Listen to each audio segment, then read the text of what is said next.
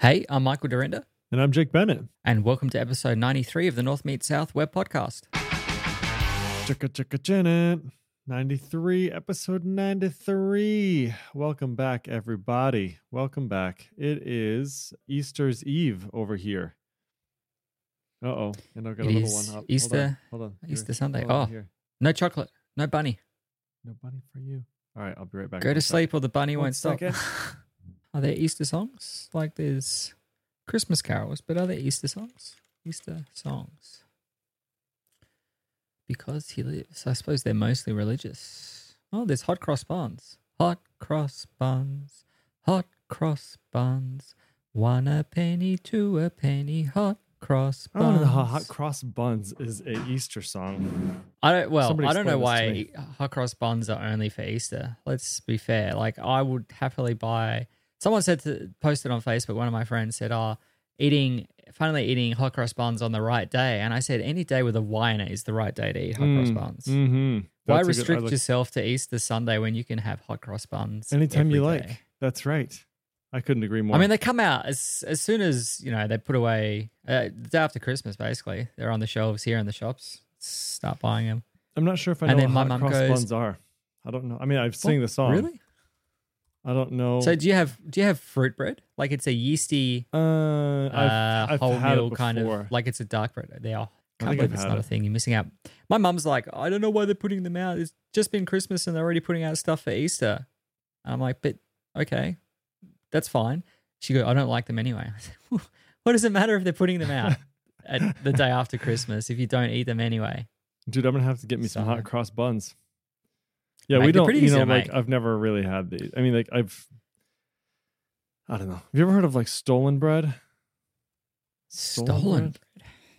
Is that what it is? Stolen bread? Yeah, stolen bread. Authentic. Stolen. S-T-O-L. Stolen. It's Stolen. German. Stolen bread. Yeah. It's Yeah, not stolen bread. Is that similar? Stolen. Is that similar to Hot Cross Buns?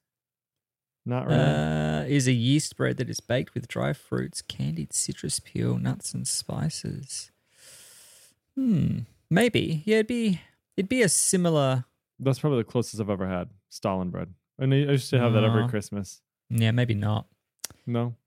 All right. Well, the Anyway.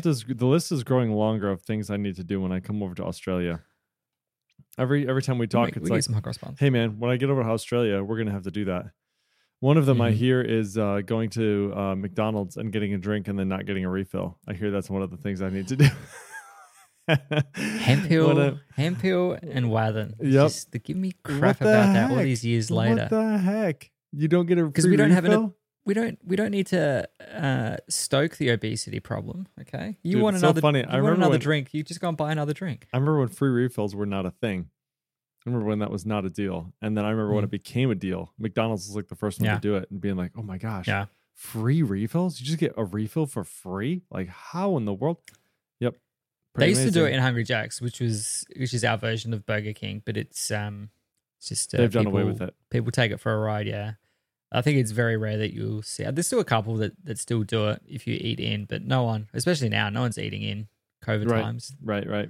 It's all delivery. You'd have to I go think- up and ask and they'd give you like a dirty look and they'd be like, Mm. sigh loudly, and then they'd give you a Yeah. refill.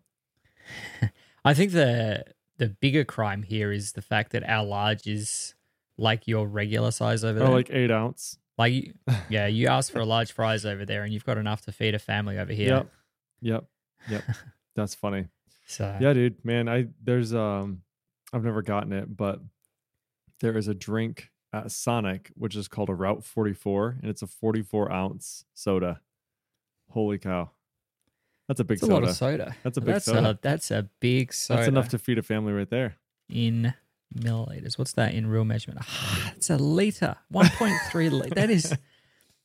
So you can Oh, buy my a word. 1.25 liter of drink, but that's the kind of thing that you would put in your fridge and you'd get like 5 servings out of it. That's outrageous. They have even bigger ones. Not at Sonic, but like at some gas stations, they have like even bigger than that. I've seen people that just they have these mugs they carry around. It's like literally, it's like they carry around like a liter and a half of like soda. It's insane. It's insane. Unreal. But hey, So what's new- speaking of what's for weights new? and sizes, yeah. No, so what's new for me? I'll tell you. What's really bumming me out right now is that Wilbur Powery is no longer on my team. I saw that. What's going on? Is he going to work where Yaz is? Is that what's happening? Yes, he is. And I told him, it's so funny. One day he messaged me. He's like, "Hey, dude, you got a second to talk?" I'm like, "Uh-oh." And that's all he said. He didn't say about whatever. He just said, "Hey, you have a second to talk." And I said, "This is what I said." I said, if you're going to work with Yaz, I'm going to puke." And he was like, "What?" Like so random, because I had just seen like maybe 3 days ago, Yaz had posted like, super excited to have some new Laravel devs joining the team. And I was like, so help me if you're going to work with Yaz. And sure enough, he's like, "Actually, I am." I'm like, "Come on, man. You're killing me That's here." rough. That's rough that he had already accepted the position and that and that Yaz had already announced that they were bringing on new people before he told you that he was leaving. Dude, it was a massive bummer. Massive bummer. But honestly, man, it's a really so I totally understand it, because it's a crazy good opportunity for him. Mm-hmm. He's going to be working with more devs than he was working with on us and our team, and they're all remote. So it's not like he feels like he's the only remote, right? Like, and we really try to make he's not in the US, is he? Correct. He's in Puerto Rico or something like that? Costa Rica. Costa Rica. Yeah. Sorry about that, Wilbur. No worries. No, honestly, it's I'm sure there's like kind a of thing. joke. Like if you mix up Costa Rica with Puerto Rico and things like that, they just get mad. It's a joke because we actually, two other folks that are on our team who know Wilbur, who have been like on a lot of calls with Wilbur. They were talking about him on one of our live stream shows that we do for the entire company, and they said multiple times that he was from Puerto Rico. I want to ask what that is in a minute. But yeah, they were like, "Oh yeah, Wilbur from Puerto Rico." And he's not from Puerto Rico, guys. He's Costa Rica. He's actually he's Honduran. He's from Honduras, and then he moved to Costa Rica to study. Is that a Cadbury egg? I won't focus. It's a Ferrero Rocher egg. Even better. So yeah. Oh dang, there it is. I've never had one of those. So yeah, so he's going to work with Yaz and that team over there, and it's a really, really great opportunity for him. And so I'm excited for him. And so he still might have some availability. I don't know. We'll see. He gave me like a month notice, so it's not like he was just like, "I'm going to leave you guys high and dry." He's been really, really awesome about it, and so he's been a really great member of the team. So now we're looking for the next member of the dev team. So it's been pretty good. I was asking. It's always depends on how well you know your team, and whether or not you're shocked when they say that they're going to leave. Mm-hmm. Because when Aaron said that he'd accepted a new position, like I kind of already, like it wasn't a shock to me that he'd accepted a position. Mm-hmm. And so, you kind of feel bad because you put this team together and it's worked well and they're good people. But at the same time, there comes a point where if people are content, they're going to stay. But if they want to advance or they want to do something different, which is what he ended up doing, he accepted a position as a CTO. That was never going to happen, right, where he was on my team. So, you feel kind of bad because you're breaking up the team and all of that, but at the same time you feel pretty good as a people leader because you have had someone on your team that has progressed to where they feel like they can take the next step in their journey, in their career, and so that kind of offsets it. And then he left and then I left anyway, so it didn't really matter to me too much. Sure. And it's been good because, yeah, that's true. You didn't just break up the team. You destroyed the team. You obliterated the team. Just both of you guys leaving. It's just like, yeah. There's only so many devs, Laravel devs in Australia. So I'm sure it's getting more and more popular though. I mean, that's the thing. Like, I was listening to Mohammed Syed on the Laravel podcast, and we're just talking about, like, he's like, yeah, the most popular framework here is Laravel. I'm like, wow, that's cool. So, I mean, I think that's starting to become more of a thing around other places in the world. I don't know. I just had a guy contact me from Nepal, and he was like, oh yeah, I've worked for companies in Australia and in the US, and it looks like he's done actually quite a bit of work in Australia. I think you guys are a bit closer to his time zone than we are, but yeah, I think so. Wilbur was awesome, and he was like 1 hour difference from our time zone, which worked really well. But we were never able to get him up to the US. We could not get his visa approved.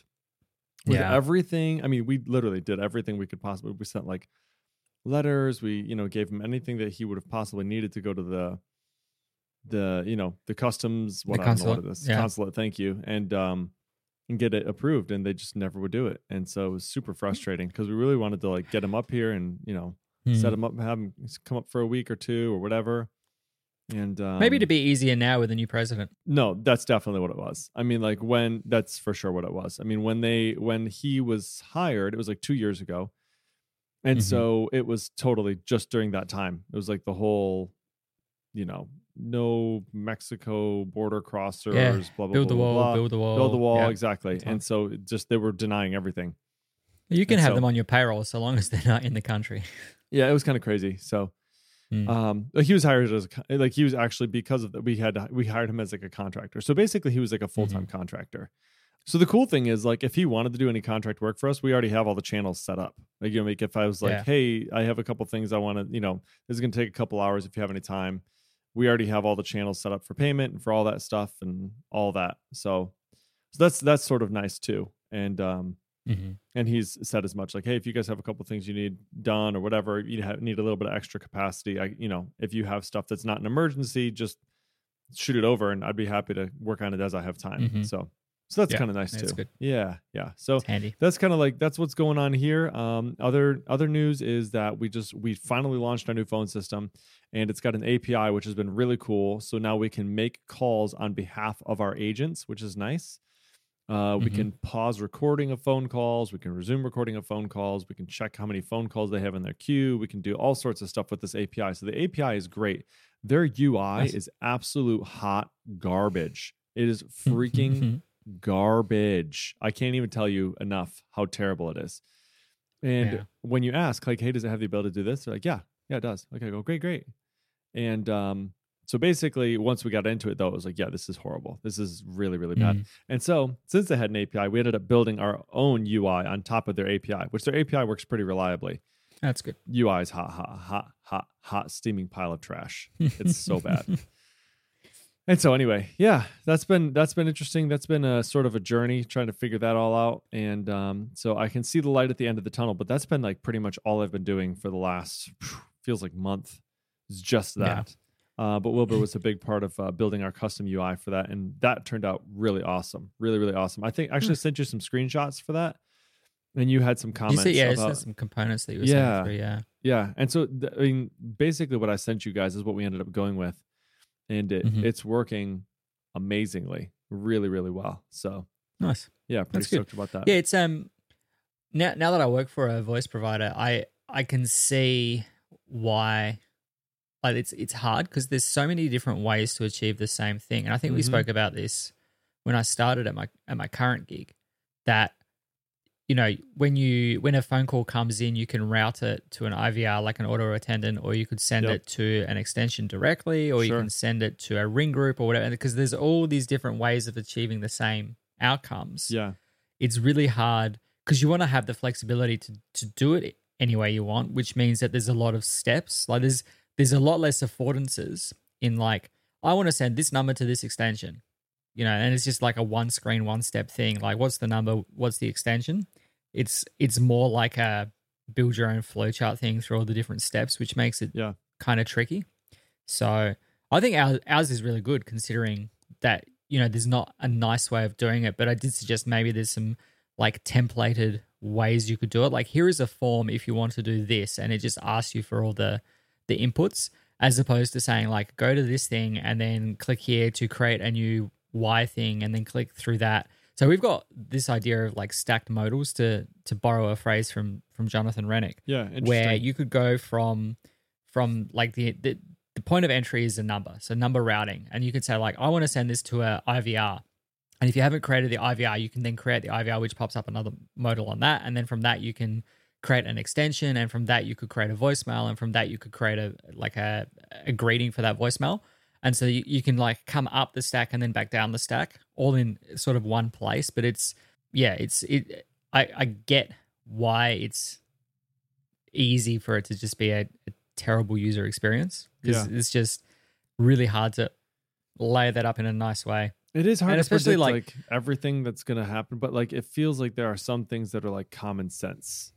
You know what I mean? Yeah. And just And it's tricky because a lot of people that have these phone systems that are like migrating to cloud hosted phone systems, they're coming from, you know, Cisco call managers, and we've got a company here called Commander that do like, you know, it's a big physical box that you run physical lines into, and then you pay a company to install it and a consultant that will come in and sit down with you and flowchart everything, and then they will build it on your behalf. So going from like the phone system just works by itself, and if it doesn't, we call a person, to it's just a web app that you log into and do stuff. And so not a lot of people are necessarily technically capable of that, and they get scared off trying to do it themselves, especially when there's so many different options. It gets a bit overwhelming. So I get that for sure. Yeah. So we have, you know, okay, tell me if this is difficult. Maybe you know, maybe you don't. This is how I would typically expect it to work, right? You call, hey, thanks for calling. If you know your party's extension, you can dial it at any time. Otherwise, please listen to the following options, right? Mm-hmm. Press 1 for this, press 2 for this, press 3 for this, or stay on the line to reach a customer service representative. Mm-hmm. That's it, right? Yeah. And then if the company is closed, it just goes to like, hey, there's currently no agents available to take your phone call. Please leave a message. We'll get back with you as soon as we can, right? That seems like it'd be relatively easy. Okay. So how about this? Like when you do that, if you dialed an extension that was incorrect, so let's say you dialed like 323, there is no extension 323. How difficult would it be to just say, you've entered an incorrect extension. Please listen again. Or like, you know, and then like flip you back to the beginning. Like, is that possible in yours? Like, is that something that you could do? Does that seem like a common sense thing to do? Common sense, yes. I'm sure that we do it, but I don't know off the top of my head. Like, I know that we have the ability, like there's a checkbox that says allow dialing extensions.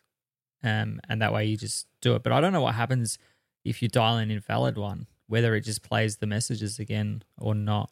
Even if it did that, even if it just played the messages again, you'd be like, okay, that's acceptable. Like right now, ours, it's like if you dial the extension, but you never press the pound symbol, just times out. It just sits there. Literally just sits there for like 2 minutes and waits. And waits. And then it doesn't redirect you back. It drops the call. Yeah. It just hangs up. That like, I know is tricky because you need to instruct the phone system like what it's waiting for. Like, and it doesn't know in the context, like everything is just a whole bunch of switches, right? So it doesn't know in the context of you pushing 1, 2, 3 if that's IVR option 1, 2, 3, and you're still like, it doesn't know that there's 120, you know, 1,234 options. Like it could be waiting for you to push 4 and go 1, 2, 3, 4.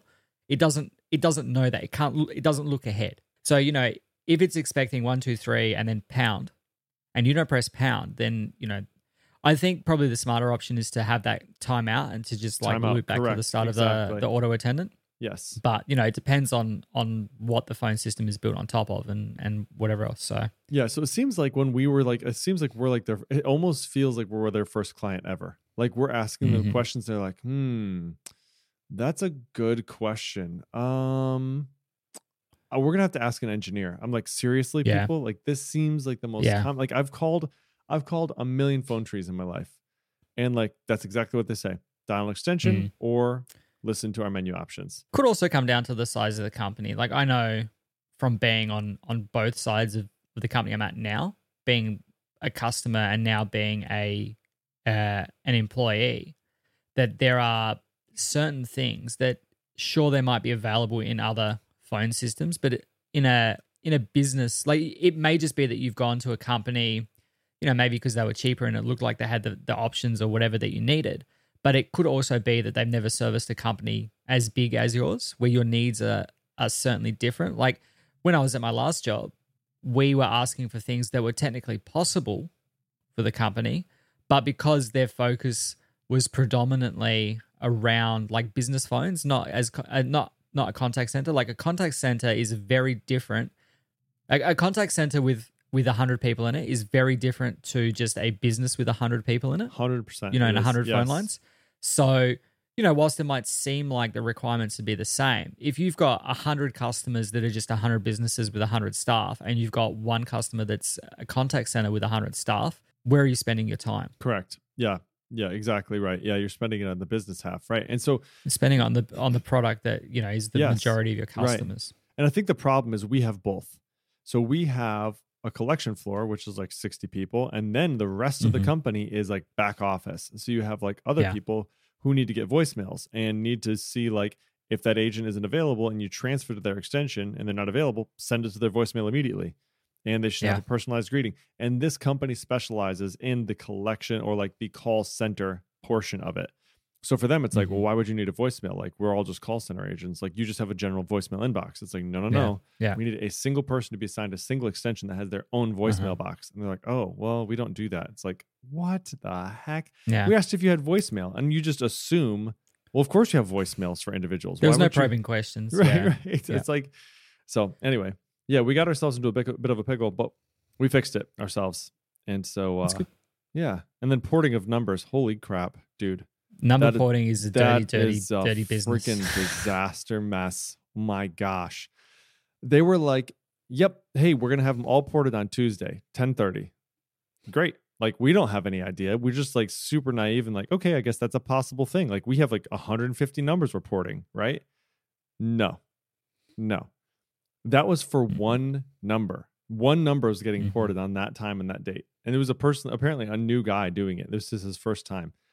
And so, needless to say, a week and a half later, we're still waiting on certain numbers to get ported. Like, it's just insanity. It is insanity. Here's what we had to do. You ready? Number porting is no good.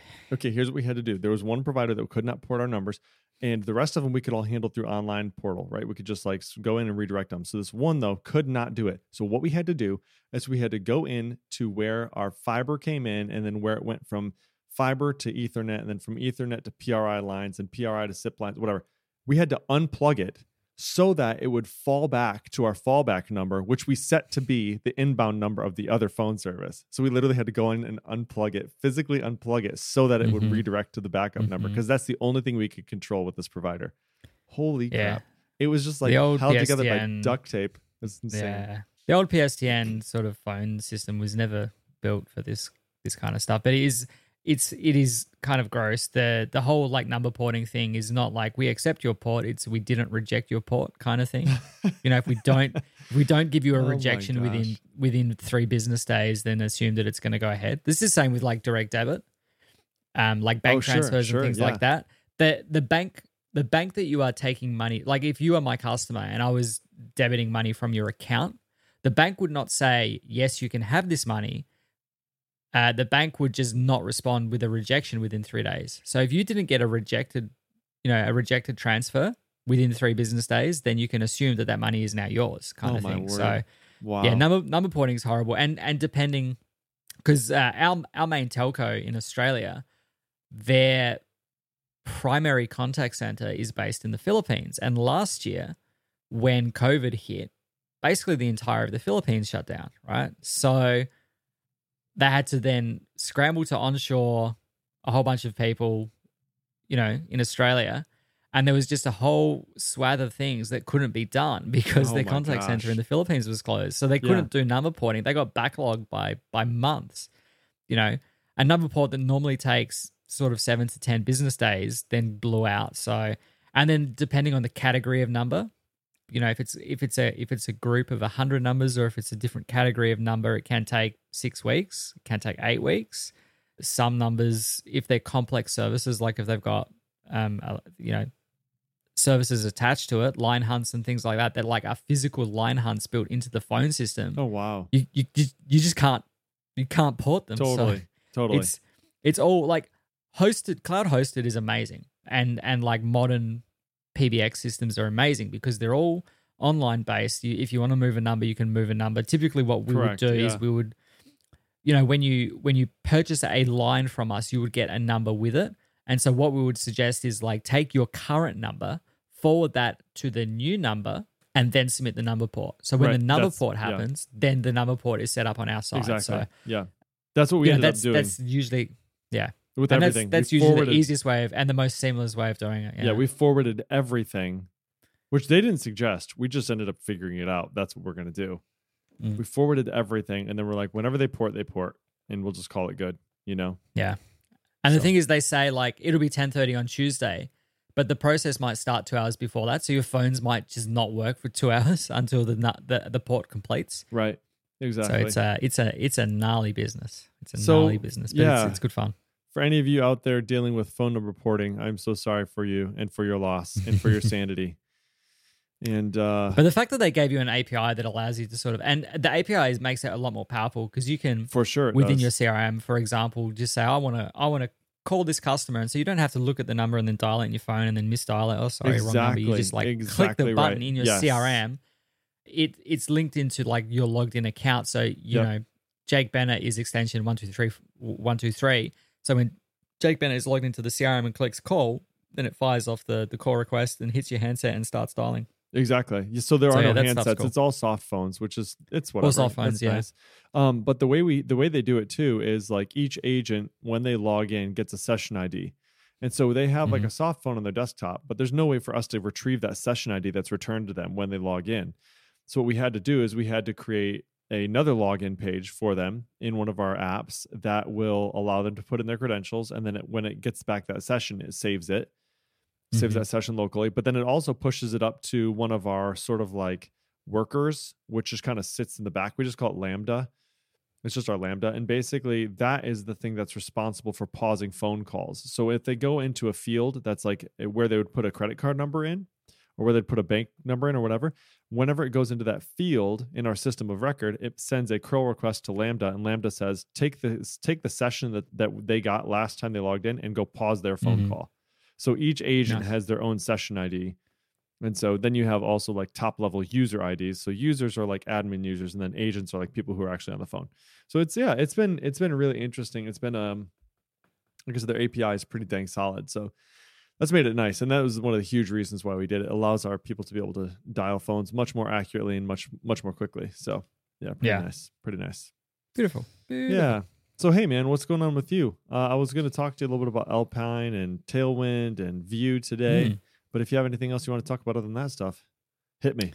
Yeah, I've been playing around a little bit with Alpine, not Alpine, with Tailwind this week and Livewire building a new landing page. So got to spin up a new Laravel app and put that together, just, you know, clicking components together and making up some content and things like that. So Tailwind UI has certainly made that pretty simple because it's just these are the things that I need and just figuring out what order to put them on the page and what reads well and things like that. So got to have a play around with that. Got to use a bit of Livewire just because there's a form on the page that sends off a contact request to our ticket system. So just using Livewire for that. For sure, yeah. It was nice. And yeah, built myself a little, I shared some screenshots of it on Twitter, separate to work, just building a little dashboard for my home solar. So just so I can see, you know, when it's generating and how much it's generating and when I'm drawing from the grid and when I'm just using the home battery and things like that. So that was a bit of fun, just slapping together some Tailwind. That looks really nice. Yeah, those icons. Where'd you get those from? Most of them are Heroicons, but really? There's a couple of fun, awesome ones in there just because there was no, like Heroicons is kind of made for application UIs, so it doesn't have, you know, things that are not applications. So it was weird that it had a sun, but it didn't have like a power icon or one of those. I don't know. I don't remember which it was, but it was one that it just didn't have. So I had to use a couple of fun, awesome icons. The battery icon is not actually an icon. That's just a couple of divs all slapped together. Oh, really? Nice. You did like a little CSS battery, huh? Yeah, just a little CSS battery. So nice. Yeah, that was cool. Just slapping that all together, and then got my I had some outdoor cameras put in, like surveillance cameras. So they just slapped that in there as well, so I can watch my driveway from that dashboard as well. That's pretty handy. It's just a fun little project that kept me up way too late during the week because that's, you know, the only time that you have time to do anything when you work full time and have kids is after the kids go to sleep. Yes, so between like 8 and 1. Which is why we're recording this right now. It's 11:15 my time, and it is nap time for you guys. It works out pretty well. Yep. So when you do that layout, we're using Grid or Flexbox? Just Grid, yeah.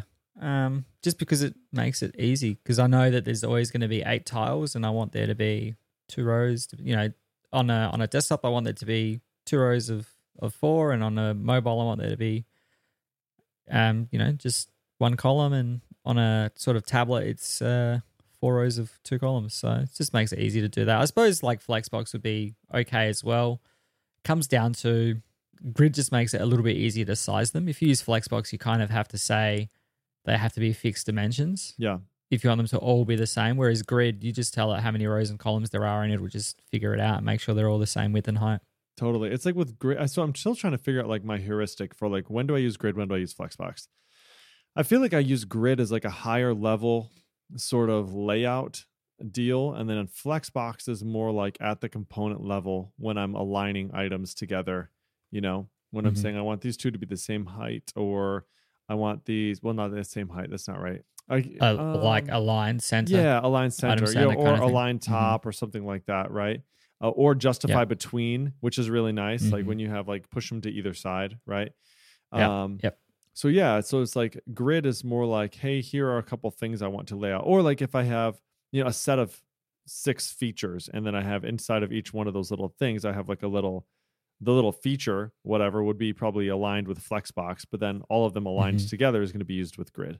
It's like with Tailwind UI recently, like in this most recent project I've been working on, I've used it more as a reference than as a guide. As a reference instead of like a as the library is intended to be used, which is to copy and paste out components, right? I've basically looked at a lot of the different pieces and sort of picked apart how it is that they're doing different things. So like when they have this one section where there's text on the left and then an image on the right. So it's almost like asking Steve, like, Steve, what would you do in this case? Like, how would you build this? Right? Like, I'm always annoyed when I have something like that where I have like a half an image on the header, and then you expand it out beyond like what would normally be a container size. And what happens at that point? Do you just have a cutoff image on the right, or does it expand all the way? And for them, it's like it expands all the way. I'm like, that's great. How do you do that? Right? And so they use absolute positioning in a decent amount of things, which I was actually like, oh man, like absolute positioning always feels so hacky to me, but not the way that they do it. The way that they do it, like it's in the standard flow at mobile size. And then when they want to bring it up to the header, they put it in an absolute positioning. I'm like, wow, that's really cool. And so I've been doing that a bit lately, which has been really, really nice. I like how that feels. We're like on mobile, you have just text by itself and then the image underneath. And then when you get to desktop size, it's like I have a little more room, but I don't have enough room to fill the screen with the text. So I'll just push the text off to the left and then bring that image that previously was underneath it up to the right and just send it, absolute position it there and then let it flow out to the right. Yeah.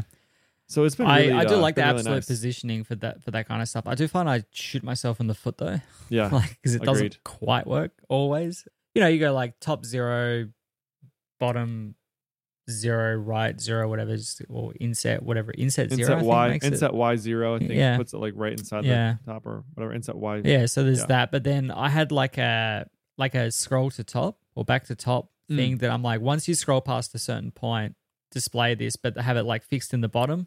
But you want it to be fixed on the bottom of the viewport, not on the bottom of the page and things like that. So, and then when you start positioning things like that, the Z index gets out of whack. So you actually have to say it's like something higher than the rest of it. Otherwise, it ends up going behind all the content and things like that. So when you start hacking around with things like that, you get all these gotchas. But it's three nice. things with absolute positioning. Make sure that you have a relative parent. Yes, exactly. Make sure you have a relative parent. And then make sure that, if you're going to set a Z index. So like if you have something that comes later on in the flow and then you absolute position it over top of something that was earlier in the flow, it's definitely going to be over top of it. So you've got a Z index, those items that were previous.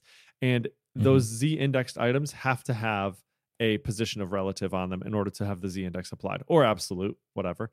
Yeah. But like my nav, for example, my nav was always up at the top, and then I'd have the text and then the image underneath. And when I absolute position that image, it clobbers the nav, or it goes over the top of it. So even though the nav itself isn't absolutely positioned, I have to put a relative position on it with the Z index in order to kind of put it over top of that image.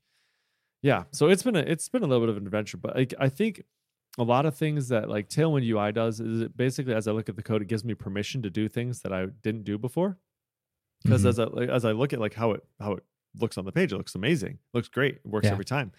And so I figured that Adam has done all the research into making sure that it's like semantically sound and where it should be, and so I just trust that it's fine. Because we had a fixed. So if you scrolled past, the hero image, the header becomes fixed and the footer becomes fixed. Yeah. So it's got like a view pricing in the footer. So you've got these two things at the top and the bottom. But then we have a flyout menu. So if you hover over the nav, it brings out the menu. Now, the menu sat on top of the header, but beneath the footer. Oh, okay. So like mucking around with that. And then as you scroll down the page, we had some elements that were like absolutely positioned and rotated. And so these different elements, depending on where you'd scroll on the page, would like They're one on would be top of- behind the footer and one would be above the footer. Oh my gosh.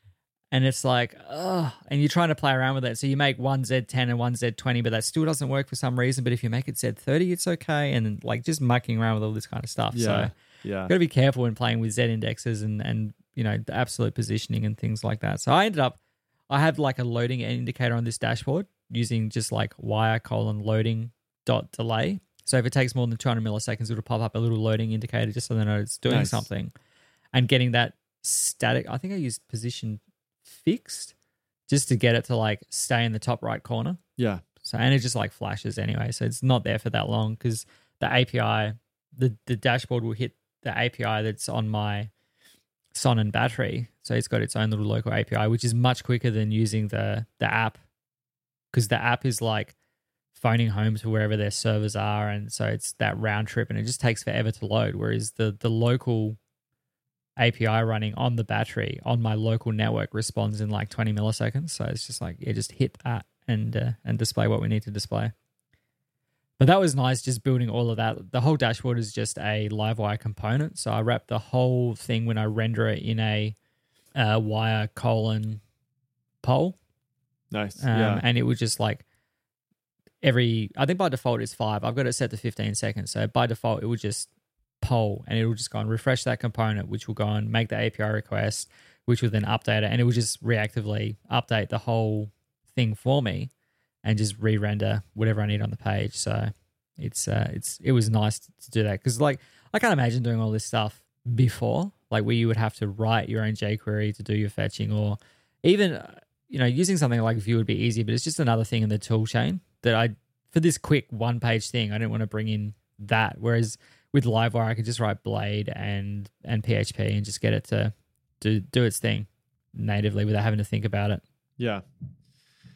Yeah, so that brings up two things. So while you're talking about Livewire poll, so what Livewire poll does right in the background is it basically will allow all the components within that poll to is it how it works? No, I don't think it is how it works. Don't you have to put in a specific function that you're polling? Livewire::poll equals whatever? No, it would just it is equal, but that is the second refresh number that component. Seconds. That's right. Yep. Okay. And so if you have nested components, it will refresh all of them because you're refreshing the top level. Yeah. Okay. So I remember I was looking for a quick way to build something, and I wanted to have like a countdown timer, right? That would say, here's how many seconds are left on this thing. And like every second it should refresh to see who has basically what it was is it was an auction. That's what it was. It was a live auction. So everybody needed to be able to bid live, and needed to be able to see the top bidder live, and you needed to be able to see how many seconds were left live, all of that. And so I used Livewire poll for that, and that was a mistake. Until you melted your server. It almost did. I mean, we had to like literally 10 minutes before the thing, we were testing it, and we're like, this is not going to work. So we literally shut the server down, ramped the RAM up to 32 gigs of RAM, and gave it like 6 more processors. And then we're like, okay, go. And it worked great. But would not suggest it. So the thing is, I actually did try. So like Livewire has the ability to integrate with Laravel Echo really nicely. So you can fire events and then it will listen for those events and whatever. The thing that I found, the challenge that I faced, is that I was not able to, with those events, push in a payload as well. Basically, all the event was doing was triggering a refresh of the particular component. Like there was like, instead of using poll, just use this event. But the problem was the problem wasn't that I was having to. The problem was that I had to reload every second. That was the problem, right? There was no way for me to basically just say with Echo, hey, I'm passing this event, just consume the new value that I'm passing you in with Echo. There was no way to do that. Like you're basically just using that event to say, hey, Livewire, go do your thing again. And it was like, I don't want it to do that. That's the problem. I'm already sending the payload. All I'm sending you is literally a timestamp. That's it. That's all I need to send you. or hey, here's the new high bidder, Yeah. And so it was not this was not working correctly. But I don't know. That might be something I did PR probably before next Christmas, because it was a Christmas auction for our company. And like I said, it ended up working. You better start on it now. Wonderful. I know, Start right? on it now so it's done in 9 months. That was a super fun project too. I really enjoyed that. That was my first really deep dive into Livewire. Can you believe we're already a quarter of the way through the year? No, I don't want to hear that, man. Like, we're already 3 months down. That is crazy. It's right? wild how quickly. It is. It's wild how much faster time seems to go now that I basically never leave my house. Right. It's like Except for Groundhog like Day. dropping You've seen Eli that off movie, right? to childcare and going grocery shopping, and I suppose to the gym. I just don't go anywhere, don't do anything. One day a week I go to the office, but that's about it. Like, and the gym, I on Thursday night I got to the gym just after 10 p.m. because that was just when I had time to go. I'm like, I can't skip today. I have to, because I don't know, Liv was not feeling well. She was like stomach thing or something, so she just screamed both at me and Ree in turn because she just didn't want to go to sleep for 2 hours.